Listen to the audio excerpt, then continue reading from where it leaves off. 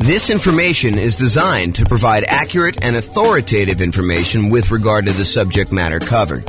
It is offered with the understanding that the presenters are not engaged in rendering legal, accounting, or other professional services. If legal advice or other expert advice is required, the services of a competent professional should be sought. Welcome to the New Bedford Real Estate Investing and Real Estate Financial Planning Podcast. Learn all about investing in real estate in New Bedford, Massachusetts, with a combination of real estate financial planning and modeling with numbers specific to New Bedford. Plus syndicated, more generalized recordings of live and pre-recorded real estate investing classes, not all of them specific to New Bedford. Be sure to stay tuned after the podcast for a message from our sponsors. Well, good morning and welcome, everyone. This is your host, James Orr, with a really cool class. This is a class about all of the nothing down financing options for real estate investors. A class I think many of you are looking forward to. Not everybody, but I think there's a bunch of people that are really interested in real estate investing and specifically interested in real estate investing where you can buy properties with nothing down. So that's what we're going to cover today. I will point out something that may not be obvious to new people, but is probably more obvious to people that have been investing for a while. And that is, if we're thinking about our current environment, I'm recording this March 29th, 2023, while our home prices have gone up a lot, very rapidly in the last few years. They're sort of stalling out a little bit, depending on which market you are. It's a little bit of a split personality market going on, depending on whether you're East Coast, West Coast. But in general, property prices are up a lot, and they're stalling out a little bit now. But also interest rates are up a lot, and rents are up, but not quite up enough to counteract the significant increase in price and the significant increase in interest rates. So cash flow is really challenging for a lot of folks in a lot of markets right now. That is the overwhelming number of complaints I'm seeing online when I talk to people and when I look at people, what they're writing. So one of the things that we talk about a lot is, how do you improve cash flow? How do you actually maximize the income you're getting on property and minimize the expenses you're getting on property? And I will tell you that doing nothing down financing for real estate investors is sort of counter in a lot of ways, not exclusively, but in many, many, many ways. Trying to put minimal amount down in order to acquire rental property is going to be pushing against you trying to optimize for cash flow. Now, that may or may not be problematic for you achieving whatever goal you're trying to achieve as a real estate investor, because depending on what you're trying to do by buying the rental property, it may be totally fine for you to be buying properties that have not amazing cash flow, as long as you're not putting much in the deal, as an example. Not necessarily that's the only way to do it.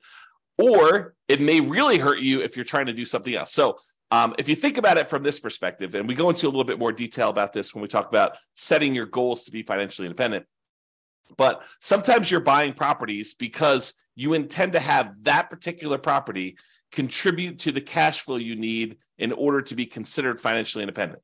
In order to be financially independent, a lot of times we need to have income coming in from all of our assets, whether that's real estate or stocks or bonds or whatever else you've got your money invested in, to have some safe withdrawal rate, plus all the kind of passive income stuff like pensions, annuities, and Social Security. The sum of all of those things, cash flow from properties, your invested assets times your safe withdrawal rate, and then all three of those passive income sources, all of those need to add up and combine in order to overcome your expenses.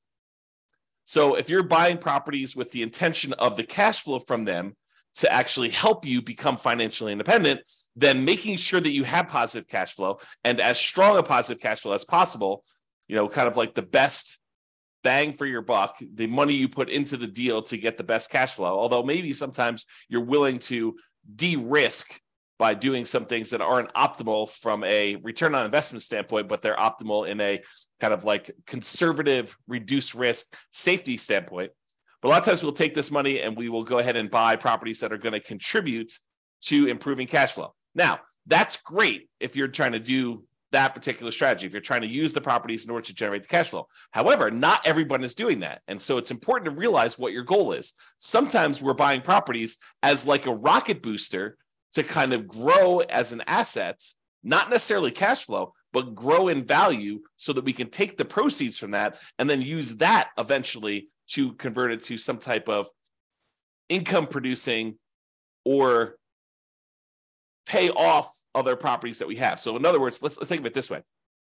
Sometimes you're buying properties in order to get the cash flow. That's kind of option A. Option B is you buy a property that doesn't have amazing cash flow, but that you know has got significant equity growth opportunities and some other aspects to it, like debt pay down or something like that, where you're growing your portfolio very rapidly. Then 1, 2, 3, 4, 5 years from now, you're going to take the equity you've acquired in that particular property. You're going to then liquidate that property and use the proceeds to maybe pay off the other properties you have to really improve cash flow on those. Or maybe you're going to take that and use it as a down payment to buy something that will cash flow a lot better at that point. Or maybe you're going to take that money and actually invest it in stocks or bonds or whatever it is and use your safe withdrawal rate in order to do that. Or maybe you're going to take the money and you're going to buy annuities to kind of de-risk in that way. So there are different options you do. And if you remember, although you may not have seen this before, although those that have will kind of remember. So when we think about the returns we're getting by buying real estate, a lot of times the return on equity actually goes down. It decreases over time so that the return you're getting really early on when you buy a deal is massive usually. And that's usually the highest you're getting. And then that return, if you hold it for 1, 2, 3, 4, 5 years, it actually starts to decline pretty rapidly and your return goes down. So sometimes we're taking properties that we're buying with these really high returns early on, then we're using those as kind of like rocket boosters in order to then pay off other properties. A really common version of this strategy is in the Creating Wealth book by Robert Allen. He talks about buying 2 properties a year for 20 years, and then at the end of that 20 years, taking half of the properties, selling them off, and using the proceeds to pay off the first 10 properties that you bought so that you then have 10 free and clear properties, but you had to buy 20 in order to get there. And if you're trying to do the strategy like that, then buying properties with nothing down can really help you get to that end goal. Not necessarily that those properties are going to be cash flowing amazingly, because that's the opposition you have, but that's the idea. Okay, so now that I've gone off on a crazy tangent early on, let's get right into the nothing down financing options for real estate investors, and we'll cover what they are. All right, so here they are. Here are the nothing down financing options for real estate investors. The first one is the entire creative financing family of options. And I'm going to go over what those are here in the next slide, not into like excruciating detail, but I will go over what they are so that you're familiar with which ones there are and kind of maybe a comment or two on whether they're likely to be nothing down. But the idea is that when you're going out and you're talking to a seller, in a lot of cases, some type of seller with motivation, they're motivated in order to sell their property, you are negotiating the terms of some type of creative financing strategy. Whether you go to a seller and you get owner financing, or you go to a seller and you take over existing debt by buying a property subject to or wrapping their existing loan, or you negotiate a lease option with the seller who's having a hard time selling a property, so you're leasing it from them with the option to buy it later. The terms you negotiate with that particular seller are completely wide open. There are no set standards by like the traditional lending institutions saying you can or cannot do this. Now, some of them there are, like loan assumption. It's going to be hard for you to do that. But for all the creative options, which we'll go over here in a second, because you're negotiating directly with the seller, those can all be nothing down. Now, I will tell you that they can be nothing down, but you're more likely to see them as some down. Sometimes a little bit down, sometimes a lot down. It's really what you're willing to do will determine how many deals you can do. For example, let's say you go to a seller, and the seller says, okay, I'm okay with your creative financing stuff, but I need a little bit of money up front. I need $10,000 or $20,000 or $50,000 or $100,000 in order to do this deal. And the deal is really, really, really good. But if you're saying I only will do deals that have nothing down, you may have to walk away from that particular deal, even though it would be otherwise a good deal and would require a little bit of money down. Okay. Now, there may be another seller that's like, sure, I'll do nothing down. It doesn't matter to me at all. And you could do those. But I think you'll find more deals and a wider variety of deals. And sometimes I could argue better deals if you're willing to put a little bit down. Okay. All right. So that's creative financing. Private money and hard money. A lot of people just interchange these. I actually think of them as different. So private money, in my mind, is a lender is someone who is not in the business normally of lending money. And the most common example I use is grandma. You're at Thanksgiving dinner. You're telling grandma that you are doing this real estate thing. You're investing in some properties, and maybe you're flipping properties, and you're going to this hard money lender, and the hard money lender is charging you, 15% and 2 points. So they're charging you 2 percentage points of the loan in order to initiate the loan, and they're charging you 15% interest for the 6 months or 8 months or 12 months or whatever that you have the loan out there for. And grandma says, "Whoa, 15%. I'm only getting 4% on my CDs. I've got $500,000 in CDs. How about I loan you the money instead of getting 15%? Let's say you pay me 7% or 8% or 9% or 11%." And you say, "Grandma, that sounds great." And she's like, "Well, it's better for me. I don't want to give the bank this money, and they're only paying me 4%. I'd rather have you do it. You can make some money with it, and I get more than what I get in the bank." Or maybe even grandma says, "I'll do it for the same 4%. I might as well." And so the idea is that private money is someone that you know personally, that you've gone to, and you've asked them to become a lender on your real estate investing projects. They are not in the business of loaning money typically. Okay. And the terms of that are primarily based on your negotiating. If you go to Uncle Charlie, and Uncle Charlie is a shrewd businessman, and he's like, I would be willing to do this, but I want you to have some skin in the game. I want you to be, invested in the deal. I want you to have 10% or 20% of your own money in the deal, and I'll loan you as much as you need. And I'll even give you good terms. But it's up to you to negotiate those terms with Uncle Charlie or grandma or whoever else you're borrowing money from. Okay. And I will tell you that a lot of times this is based on trust, but there are some times when the quality of the deal matters, and the quality of deal can help. You have really, really amazing deal flow. This will be a lot easier for you to negotiate. And I think that's true universally. Okay. With all the people that you're negotiating directly with. All right. Hard money. So hard money is money that is borrowed from someone who is in the business, or some company that is in the business of loaning money on deals. A lot of times it's based on the quality of the deal and a little bit of negotiation. Typically, it's only commercial loans, so you're not usually going to be able to move into these properties. There are probably few exceptions to that, but most of the time, a lender doesn't want to deal with the loan requirements of making loans to people that are going to own or occupy. The rules for that are different, my understanding, and so they do not want to make these loans to people who are going to own or occupy. They want to make them on someone who's going to buy a property, flip it, or buy it as a rental and do something like that. Okay. So typically commercial properties only, typically not good for house hackers or nomads that are trying to do this stuff. And hard money loans, they can be nothing down if you have a good enough deal, and you can go in there, and the rates on them tend to be a little bit higher. They also tend to charge some points, although not always, but it tends to be that way. So there you go. That's the difference between private money and hard money, and those are options as well. So we've covered credit financing, which I'll go over some different strategies here on the next slide. Private money and hard money, kind of the difference between those two. Then let's talk about the typical nothing down financing options for house hackers and nomads. If you're wanting to do traditional non-owner occupant loans, where you're buying investment properties, you're not moving into them, it's hard to do nothing down unless you do creative financing, private money, or hard money. To go and try to find a traditional lender willing to loan you money as a non-owner occupant, buy an investment property, is going to be really hard to do. Now, if you're a house hacker and you're buying a single family home where you're going to get some roommates, or a duplex where you're going to live in one side and rent out the other, or a triplex where you're going to live in one of the units and rent out the other two, or a fourplex where you're going to live in one of the units and rent out the other three. And with the duplex, triplex, and fourplex, you can, in addition, have roommates in your own unit if you wanted to. So you could house hack in two ways. You can house hack by unit, and you can house hack by roommates. But if you're going to do strategies like that, there are traditional financing options available that are nothing down and that you can do those with.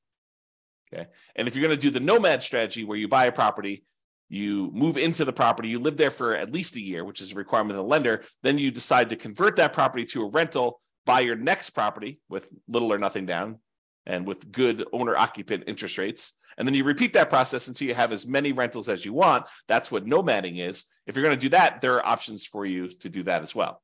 So the two nothing down loan options are VA loans for veterans. If you have veteran benefits, you can get a VA loan. That's a nothing down loan program. And that could be used for single family homes. Plus, it could be used for duplexes, triplexes, or fourplexes. So you do a nothing down loan program and be able to buy a duplex, triplex, or fourplex, or single family home if you're doing that either as a house hacker or as a nomad. But you got to move into those units. You cannot buy a non-owner occupant property with a VA loan. You have to move in.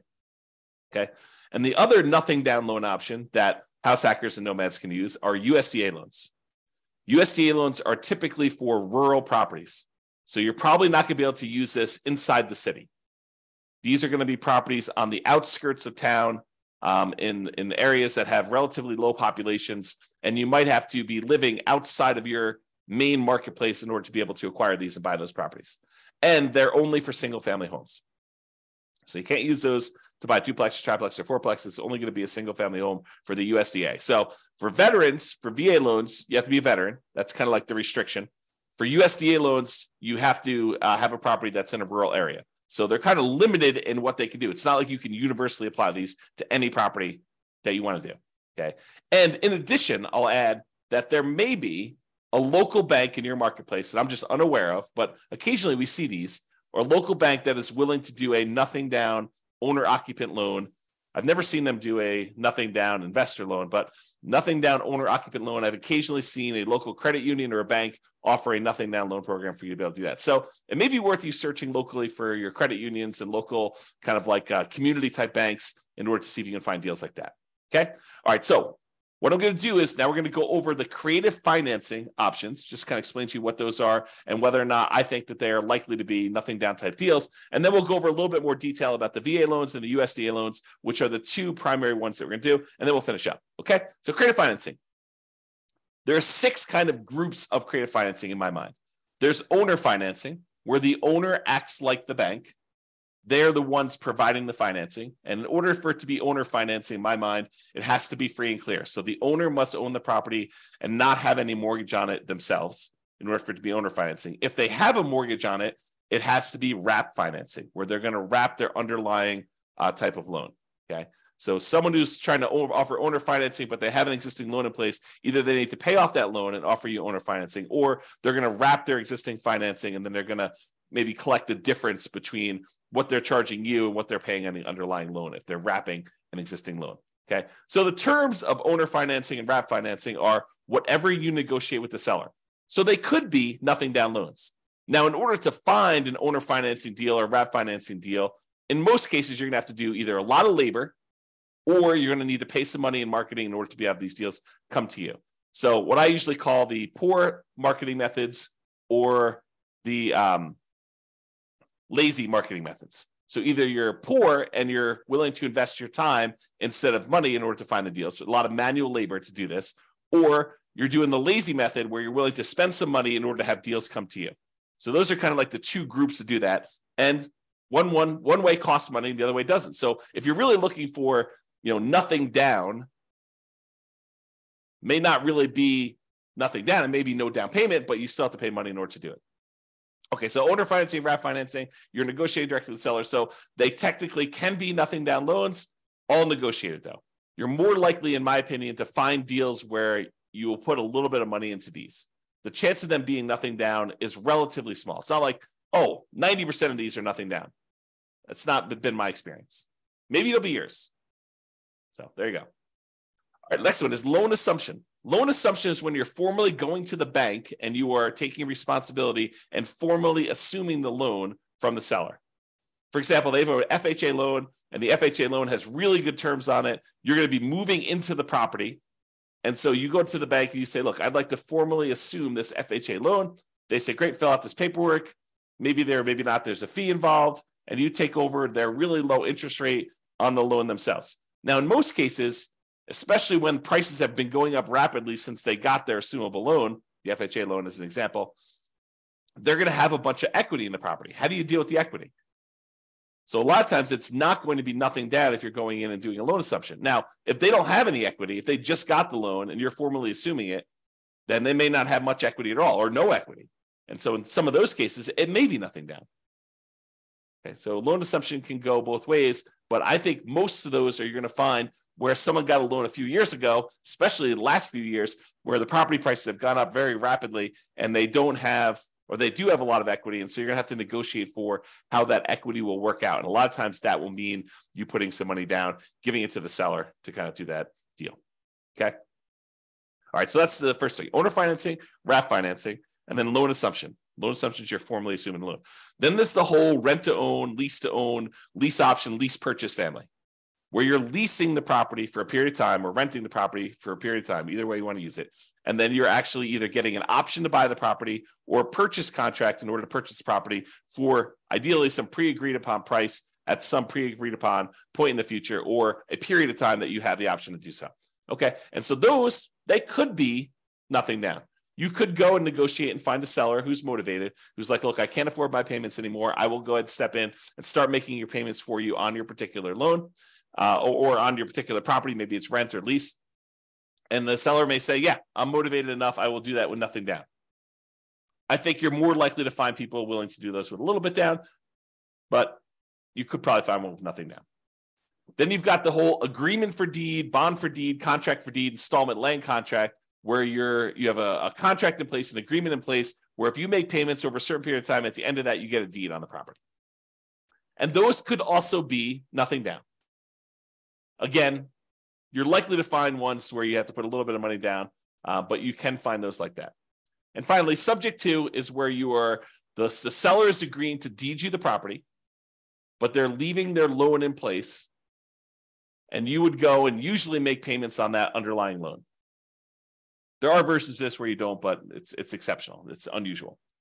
So you go in there and you buy a property, and there's an existing loan on the property, and you're agreeing to make payments on that loan, and the seller is deeding you the property, which means you are now the owner, and you're doing that.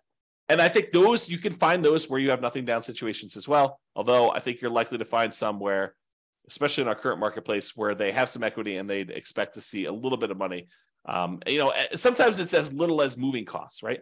I need some money in order to put a security deposit and a down payment or some other kind of like get me moved to another part of the country. There's some type of incentive to help them out of the particular situation. So sometimes it's that size of down payment, but sometimes it's a lot more, and it's all negotiated.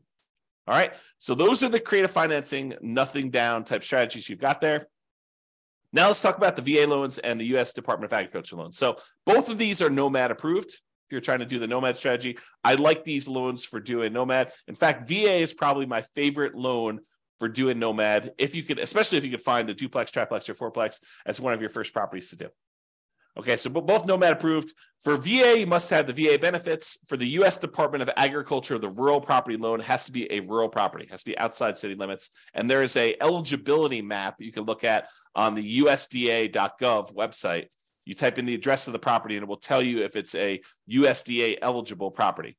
The link is shown here. I'll put it in the show notes if I remember to do that. If I don't, go ahead and reach out to me, and I'll go ahead and add it retroactively. But you can go ahead and look at the eligibility map, or just search Google. I mean, you don't need to reach out to me. By the time you search it in Google, you'll get a response faster than me. It's USDA eligibility map, and it'll just show you where the USDA property are eligible. So you take an address of a property you're looking at, whether that's some property that you found through marketing of your own, or if it's property listed in the MLS, you go look at the property there. And by the way, don't take real estate agents' words that it is a USDA eligible property. You should verify this yourself.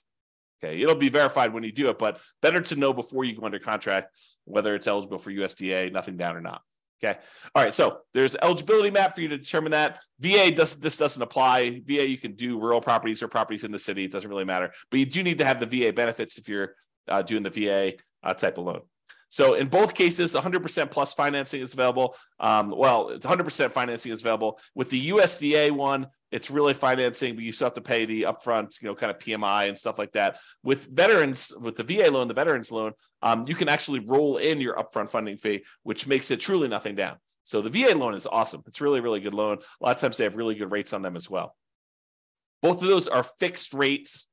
With the VA loan, there is no technical PMI. There's no monthly private mortgage insurance payment. However, With the VA loan, you do pay an upfront funding fee unless you qualify for an exception to it, but you do pay an upfront funding fee, and that funding fee kind of is like paying an upfront PMI payment. It's the guarantee fee that the Veterans Administration uses to kind of like insure or guarantee the loans. So everyone's paying in, and if the loan defaults, and that's the money that they use in order to make sure that the lenders are protected there.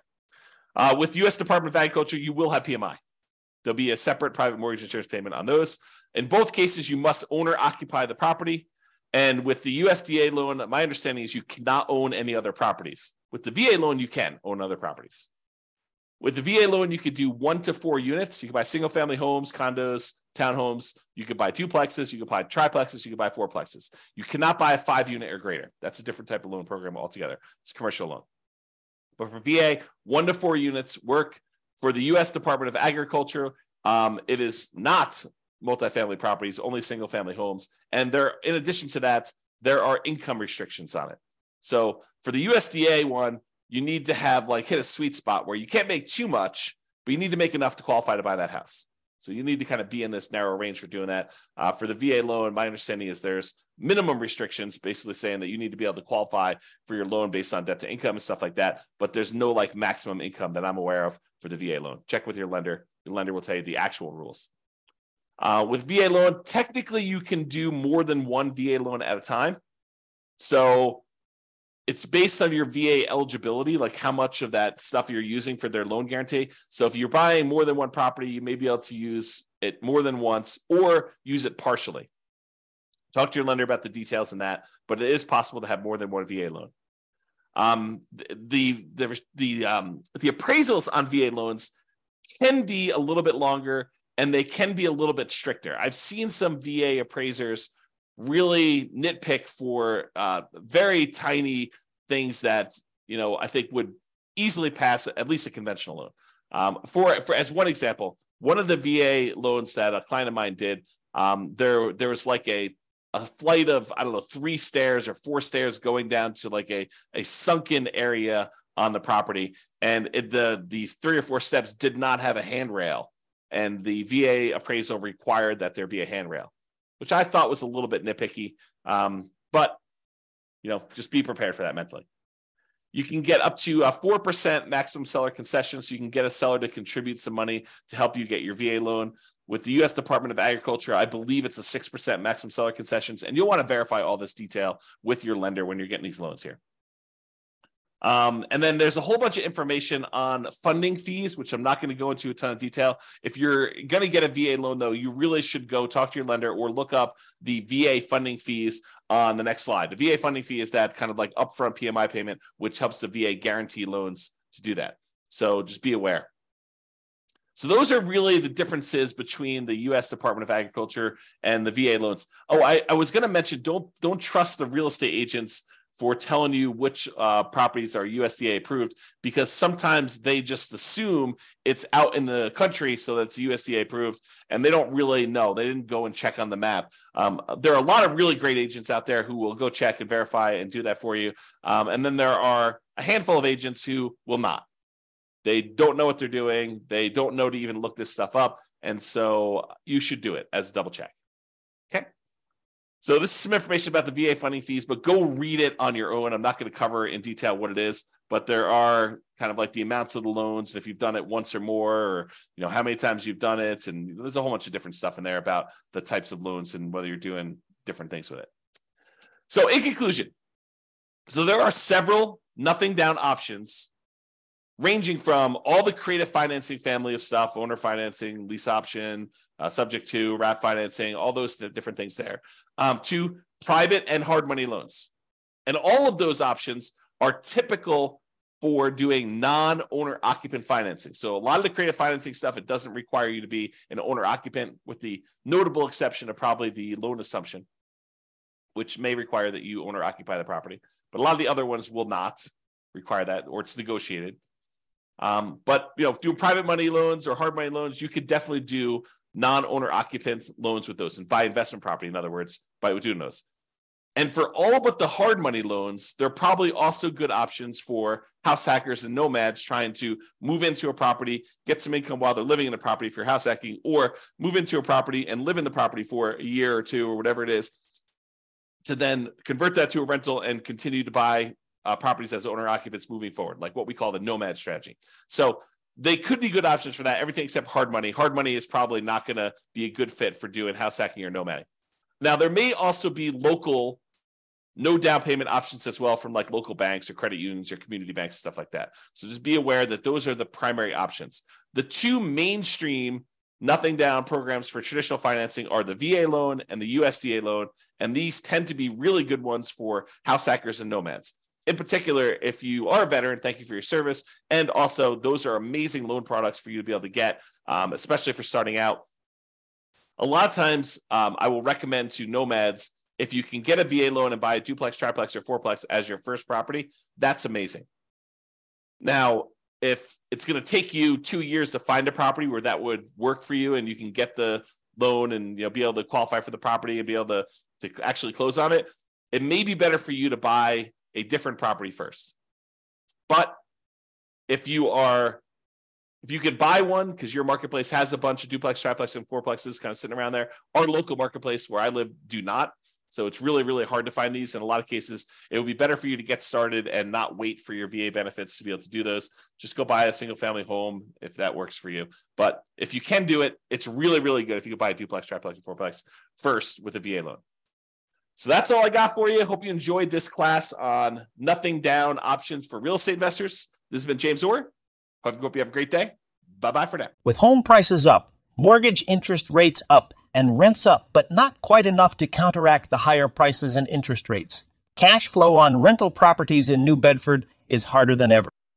Book a call with the Real Estate Financial Planner to apply our proprietary 88 strategies to improve cash flow on your rentals.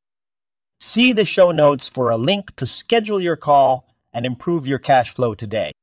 If you're a real estate agent, lender, or professional in New Bedford that wants to help our real estate investor listeners, consider reaching out to learn about collaboration opportunities with this podcast.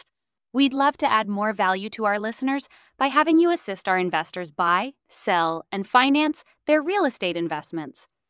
See the show notes to schedule a call to discuss collaboration opportunities.